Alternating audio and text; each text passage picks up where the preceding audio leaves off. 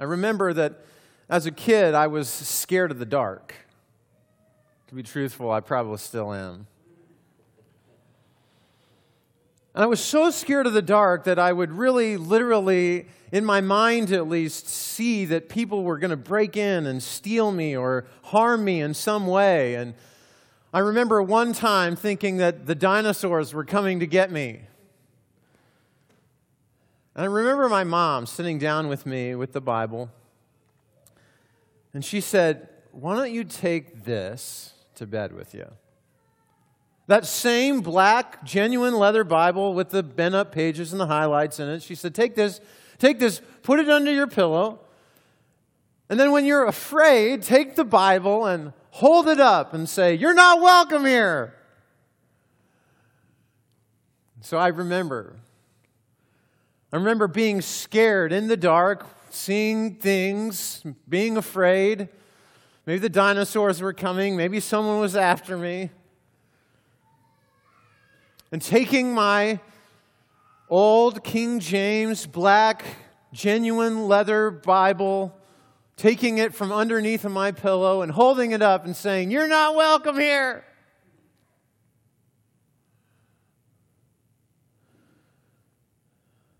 Just about every moment from then on was a moment where I take this book with whatever cover it has on it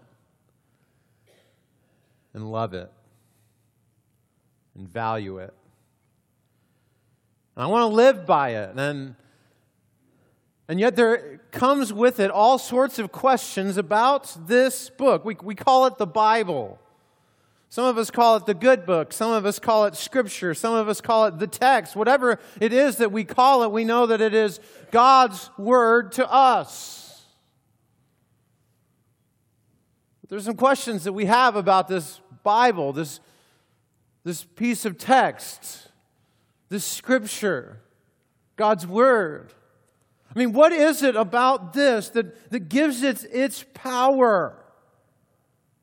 What is it about this book that we would come every single week and sit in a place like this all over the country and all over the world, that we would come and listen to someone talk about this Word? What is it that brings us to trust this Word? What is it that brings reliability to what is in this Bible? This morning we're going to begin a series. We're calling it Assets. You know what assets are, those things that we have. Maybe we possess them and they're valuable to us. And some of these assets are non-negotiables, right? I mean, they are things that we possess, that we have. They could be small things. They might be large things. Coming up on my 19th wedding anniversary, and I look down, and on my ring finger there is a ring that my bride so lovingly put on my hand on our wedding day. And I think this is valuable to me. This represents something about who I am with her, about the life that we have together. It's valuable. And sometimes as a church, we just need to take stock of what we value, of what our values are, of what are those columns, so to speak, that hold up who we are and what we're about as a church. And this morning, we're going to talk quite simply about the Bible, God's Word, Scripture, the text. That's what we're going to talk about. What is it about this that brings power? What is it about this Word that we come trusting in it? What is it about this Word that we can live by? What makes it different than any other book, a religious book in the world with all the other religions? What is it that we can rely on with this book? And so this morning, we're just going to come and we're going to look and we're going to try and say, what is it about this that's reliable? And I hope what you'll see is that this book, this Bible, this word, is not a word from man about God. But this is God's word from God for man. One of the authors of Scripture, his name is Paul, writes this quick summary to one of his proteges, one of his disciples, in regards to this book, this book that we read, that we try and live by. He writes to his protege, his name is Timothy, and he talks to us about his word. Join me in 2 Timothy chapter 3. Now, we are talking about God's word, so I'm going to invite you to open up God's word.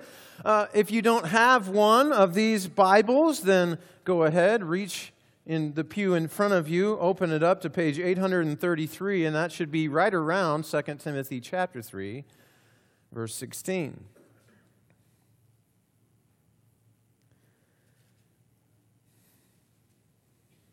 He gives us this wonderful summary statement in regards to this word that we come to live by, that we come to worship God because of, that we recognize God revealing Himself.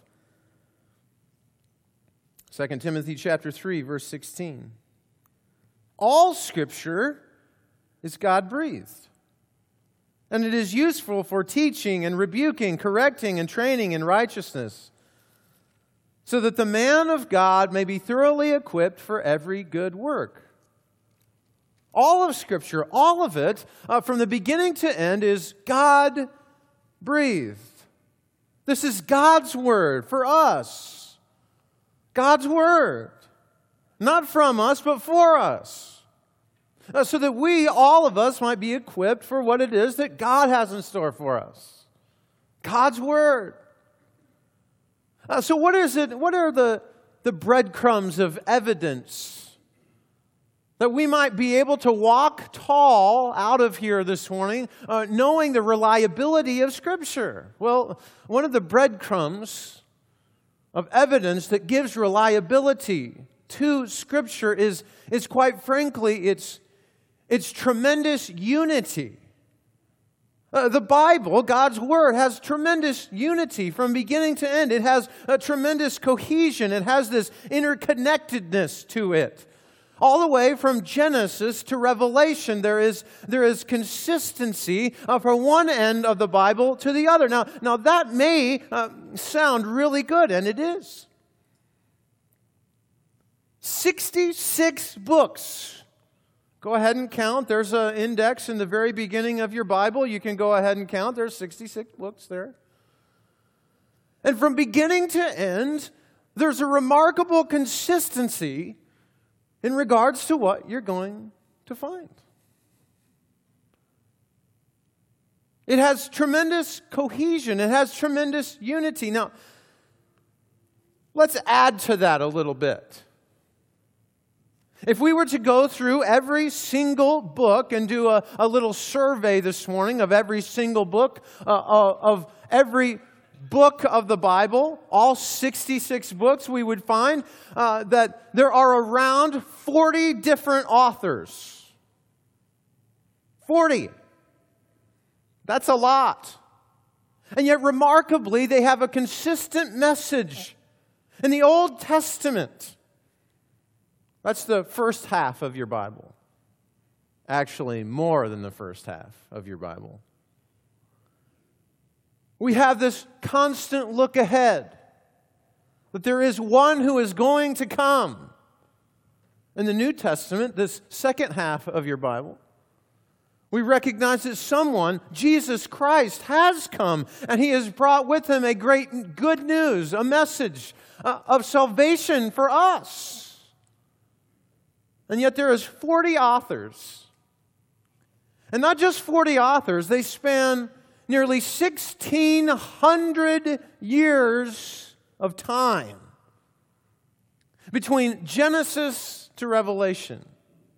Even if you wanted to shrink that time, the very earliest, you might say, the earliest documents of the Bible might be written is around 1400 BC, with the last book of the Bible being written around 90 AD, after the death of Christ. So you have roughly still 1,500 years, 40 different authors, communicating a consistent message about God to people. That's pretty amazing. But that's not all. In fact, not only was there 40 different authors coming up with a consistent message, over 66 books of the Bible from very beginning to very end, but they spoke different languages. They lived in different parts of the country and the world. They had to be engaged in different life situations. Some were writing in prison. Some were riding on the plains as shepherds. Some were riding as kings. Some were riding as warriors. And some of you are thinking, well, that's a lot. And yet there's more. If you get into the books of the Bible, you'll recognize that not all of the writing of the Bible looks the same. Not all of it reads the same. You see, there are all sorts of different writing styles, different types, different forms throughout the Bible from very beginning to very end. We have poetry.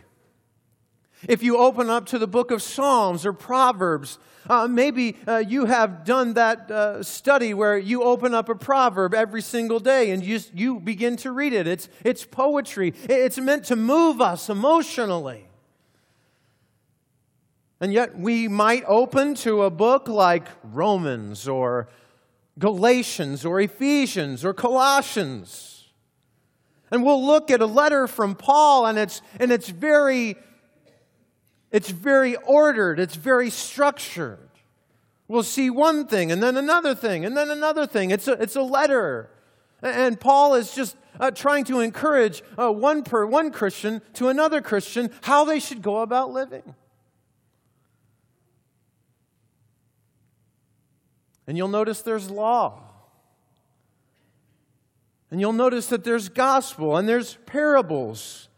And yet, with all of this, with all of the variables, with all of the authors speaking all of the different languages and all the different situations, somehow they all come together in a message that's consistent from one end to another.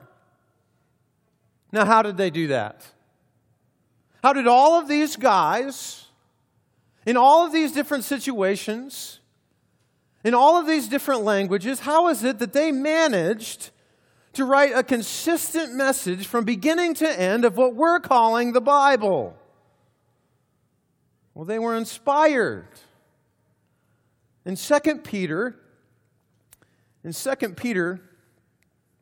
chapter 1, the very last verse, verse 21, it says, "Prophecy never had its origin in the will of man, but spoke from God as they were carried along by the Holy Spirit." We call that inspiration. You see, these authors were not speaking on their own. They were not in it for themselves. They weren't in it so that they could get rich or powerful. These authors were writing because they were hearing something from the Creator of the universe. They were hearing a word from God for man, and God was giving them a message, and they were taking that message in their personality, in their particular language, and they were communicating God's message to people in their time. It's incredible. Paul, I mentioned him earlier. He's an author of Scripture, inspired by God, to write to churches that were in need of God's Word to them. Now, what we mean when we talk about inspiration is not that somehow Paul was caught in some kind of a trance where God took hold of his hand and began moving his pencil. That's not what we're talking about. It's not as if Paul, later on, when he wrote these letters and the churches came back to him, it's not as if Paul looked at them and said, when the church said to Paul, well, what does this mean? What is this? Paul didn't go, I don't know, it's Greek to me. That's a little professor joke because the New Testament was written in Greek, you see.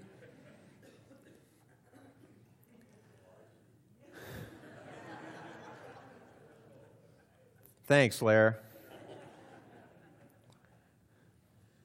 So the Bible, one of the breadcrumb evidences that we can trust the Bible, that it's reliable to us, is just simply, it's radical unity. It has this wonderful, wonderful existence over time and space and authors all coming together because God is the one breathing it.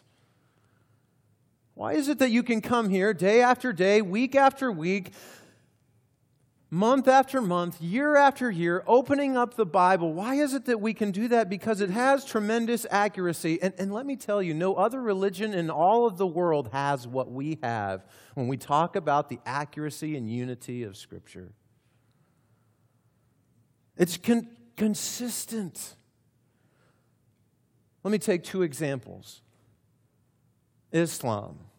Their holy book is the Quran. It was written by one person who, quite frankly, at least in my estimation, had some moral issue and oftentimes would take things from the Bible and reinterpret them so that he could put them in his own holy book. There was no accountability. There wasn't multiple authors. When you look at the Book of Mormon, it's the same sort of thing, written primarily by one author. And oftentimes those leaders who wrote these holy books, who supposedly heard from God, they were ones who desired power and control for themselves. We open a book every single week that has tremendous unity from beginning to end. It was written by 40 different authors over a period of around 15 to 1600 years and is remarkably consistent from beginning to end.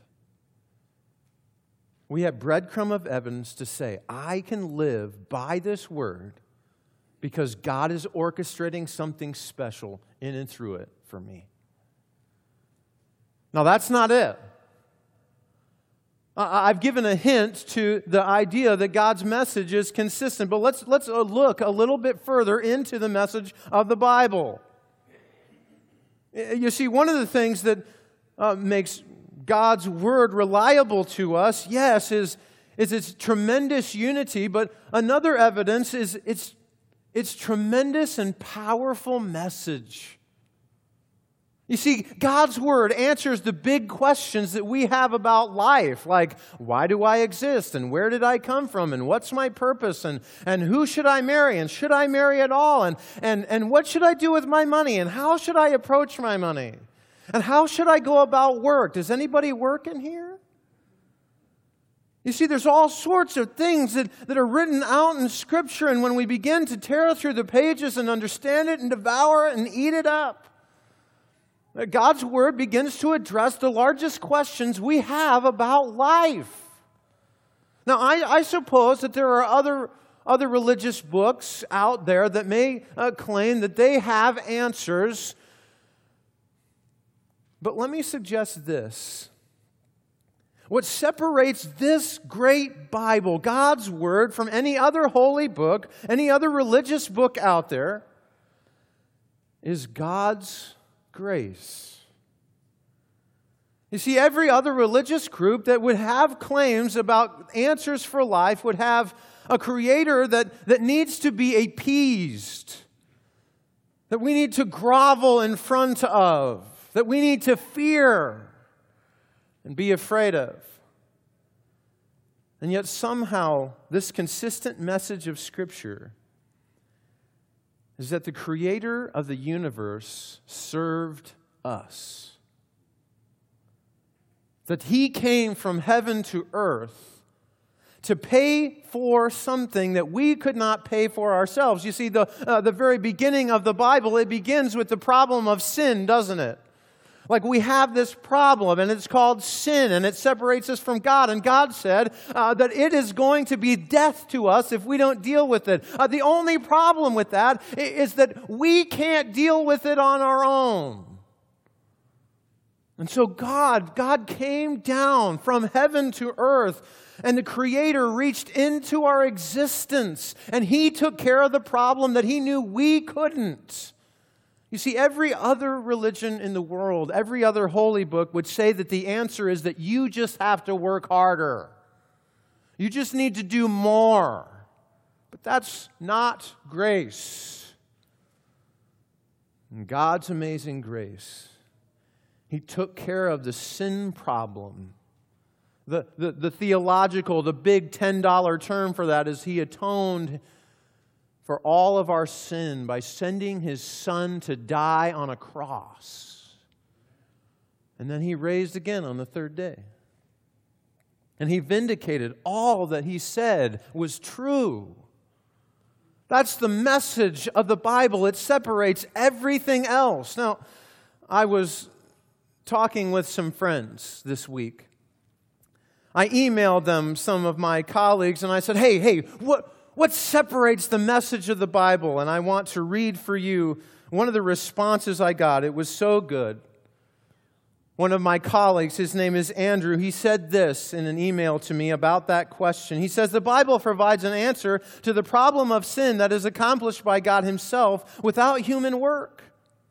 And therefore, it can solve the problem. Islam, Mormonism, all other religions teach variations of works-based salvation.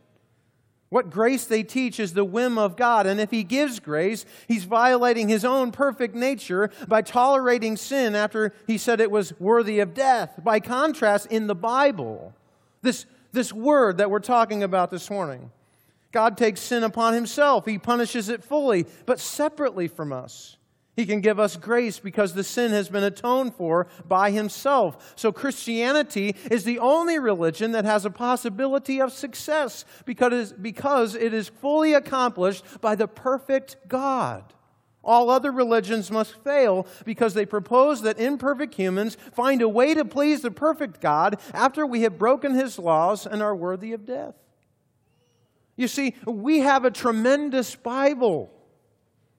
And not only is it perfectly unified in its message, but the message itself is powerful and perfect. This is God's Word to us. And so we can walk confidently with evidence in our pocket that this indeed is God's Word to us and for us, not man's word about God. Now, what else is there? Well, there is more. Are you ready? Are you asleep? Okay, I'm going to assume you're ready. You're on the edge of your seats. You want to know more. Another breadcrumb evidence that gives us a clue to the reliability of Scripture is its tremendous, tremendous accuracy. If we were to open up the books of the prophets and begin to look at where the prophets look forward to a Messiah, look forward to a Savior, a deliverer, we would recognize that at least there are 50 times where the prophets begin to hint toward a Messiah who is coming that Jesus perfectly fulfills. It's this wonderfully accurate picture. It continues over and over and over again. Now, it's not just that, but even those who are secular or non-Christian historians look at the Bible and can't definitively disprove anything that the Bible said happened. They're looking to disprove, but can't.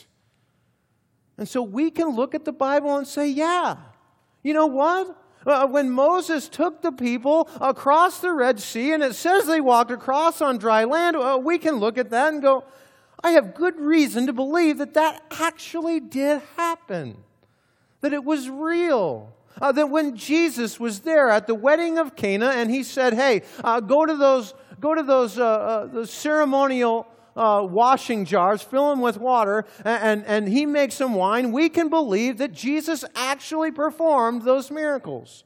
That when Jesus saw people who were lying on a mat, and they had been lying on a mat for a long, long time, and he heals them, and it happens immediately, that it actually happened.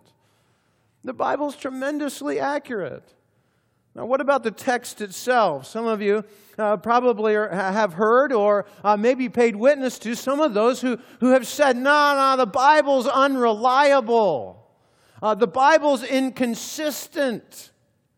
Yet the Bible's not inconsistent. Let me ask you this. Does anybody have one of those famous family recipes? Anybody? You have like the family recipe. Everybody points, all right? Points. Okay, you have the family recipe. Maybe you're thinking of it right now. Maybe when you go home, you're thinking, man, maybe we can make that. Now, what happens with the family recipe? We pass it on, don't we? At least I hope we pass it on. My lovely bride, Jolynn, she has a family recipe that I absolutely love. There are little things, they're called sauerkraut strudels. Don't worry, the sermon's almost over, lunch is coming. There are these sauerkraut strudels, and you put this sauerkraut in them, and you put some deer sausage in there, and you put some bacon in there, and you wrap it up, and you put it in the oven. And you know it's a really good sauerkraut strudel when it comes out of the oven, and you grab it, and you blow on one end, and smoke rolls out the other end. It's one of those recipes that we just have to pass on from one end, one generation to another generation. And so we copy the recipe. Now, it's really important to get all the ingredients right, because you know about the famous recipes that if you don't get all of the ingredients in there, what happens? It messes up the recipe. And we've all done it probably, and we look through, and I don't know why it didn't work. And then you call and you say, well, what did you put in there? Well, I put this. Well, you forgot the baking soda. Now, why do I talk about family recipes? If you think about the Bible as a family recipe that needed to be copied over and over and over again, you would know that it's really important that we get all the words right. Wouldn't you agree with that? You see, God gave the Word to people, and people wrote it down. God is always acting inside of culture, and so they were acting within the languages that they had. God was giving them a message. They were translating that message and writing it down. But they didn't just keep it to themselves. They shared it. And there were scholars and scribes throughout the centuries who, just like your family recipe, from one generation to the next, they would copy out these manuscripts. And they would copy them very carefully because they didn't want to mess up the family recipe, if you gather what I'm saying. And they would do this over and over and over again. Copies of copies of copies of copies of copies of copies of copies. And now, right now in history, we have more than 5,000 pieces of manuscript from the Bible. Now, why is that important?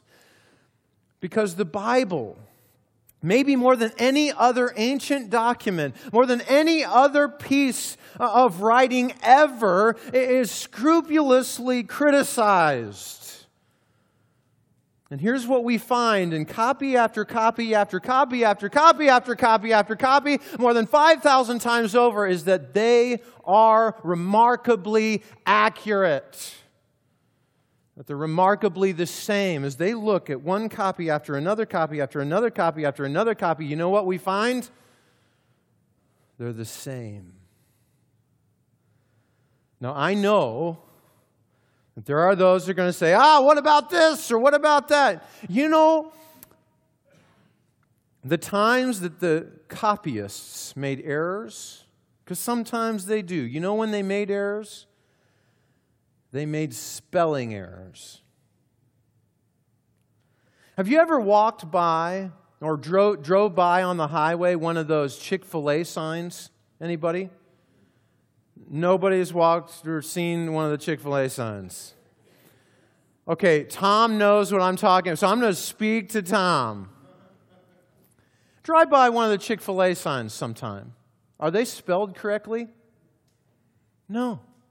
No, they're not. They're not spelled correctly at all. But can you read it? Do you get the message? Absolutely.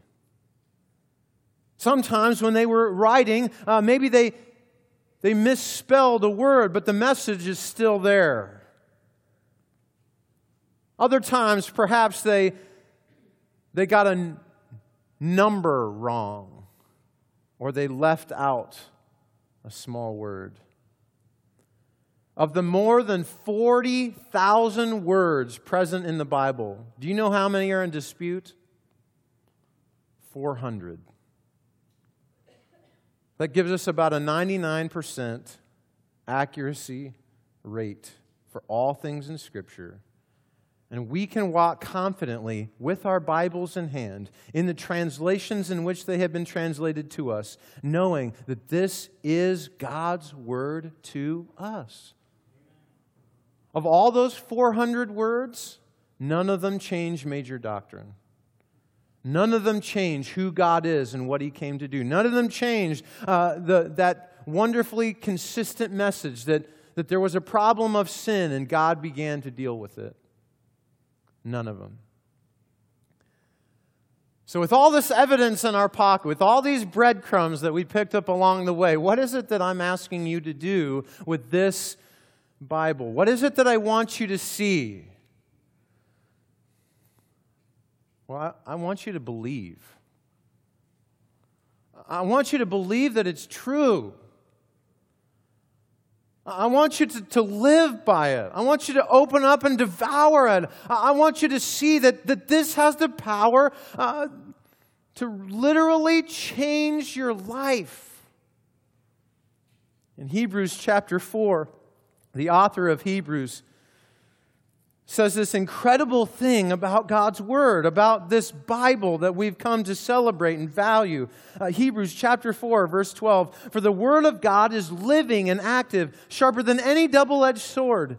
And it penetrates to the dividing soul and spirit, joints and marrow, and it judges the thoughts and attitudes of the heart. What is he saying? He's saying, look,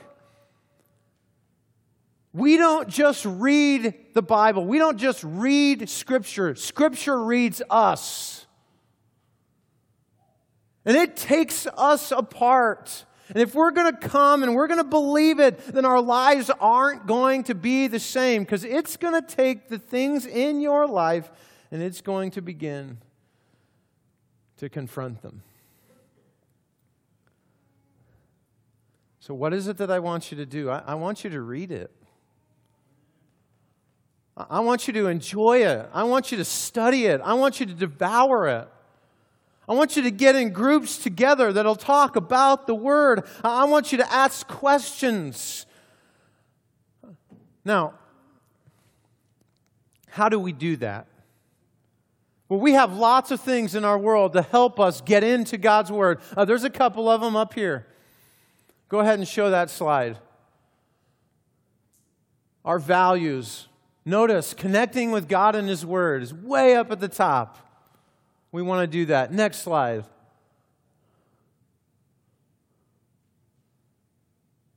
There's a couple of apps. We live in a technological age. How is it that we get into the Bible? Well, one, you can read the Bible. You can get into the Bible through a variety of means. One is the YouVersion Bible app, YouVersion.com. If you go to your Google Play or your, what's the other one? The App Store. Thank you. If you go to the App Store and you type in YouVersion, it's a free app. Now, literally, I've used this. They have thousands and thousands of little programs that you can do to get yourself into God's Word every single day. Every single day. You can even, if you decided, if you wanted to get into God's Word and say, you know what, I want to go from cover to cover. Or I want to go and I want to look at the New Testament and what it has to say. You can set up your own plan. The Bible Project, fairly new, but the Bible Project went there last night. It's got a whole website in a variety of ways. It's trying to engage you in the particulars of Scripture. And right now they're actually running a campaign where they take you on 16 different stops of the message of the Bible so that you begin to read all of the pieces of Scripture. Gang, it doesn't really matter how we get there, but what does matter is that we open up this book, that we begin to live it and study it and love it and cherish it, and maybe we even put it underneath our pillow at night. And when it gets dark outside, we can hold it up and say, hey, you go away. Because it's reliable. Because it's powerful. Because we can trust it. Why? Because this is God's Word for man. Not man's word about God. Let's pray. Gracious God, I thank you for your goodness to us. And I pray for all of us that we will enjoy your word. I pray, Father, that if we don't know how, I pray that we'll try. I pray that if we fail, that we will recognize who you are and that you will appreciate our desire to come to know you through your word. Lord, I pray for those of us who will get into this word, I pray that we will not get discouraged. Lord, help us not get discouraged. Give us strength to continue forward, even through the things that maybe we don't understand or seem confusing. Father, get us into your word. We love you. Thank you so much for your goodness to us, shown to us in a message of your word. And we pray all of this in Jesus' holy name. Amen. I know that there are some of you out there that are like aching to get back in the Word maybe, or needing to get into the Word for the first time. If that is you, I want to talk to you. Josh wants to talk to you. Dave or Dan or Charlie or any of the leaders or maybe some of your friends, your members want to help you do that. So let me encourage you to get into the Word. Let me help you do that. Let your desire be that God would lead you to Himself through His Word. And that you would walk from here going, hey, I'm going to trust in this. There's some power here that I don't recognize yet, and I'm going to get there. And I'm going to commit to reading. I'm going to challenge you with that. If you've never done anything like this before, you're not alone. We all had to start somewhere. If you want to do that, you want to do that publicly, you can come down, we can talk together, or we can talk afterwards. We'd love to have that conversation. Let's stand as we sing this morning.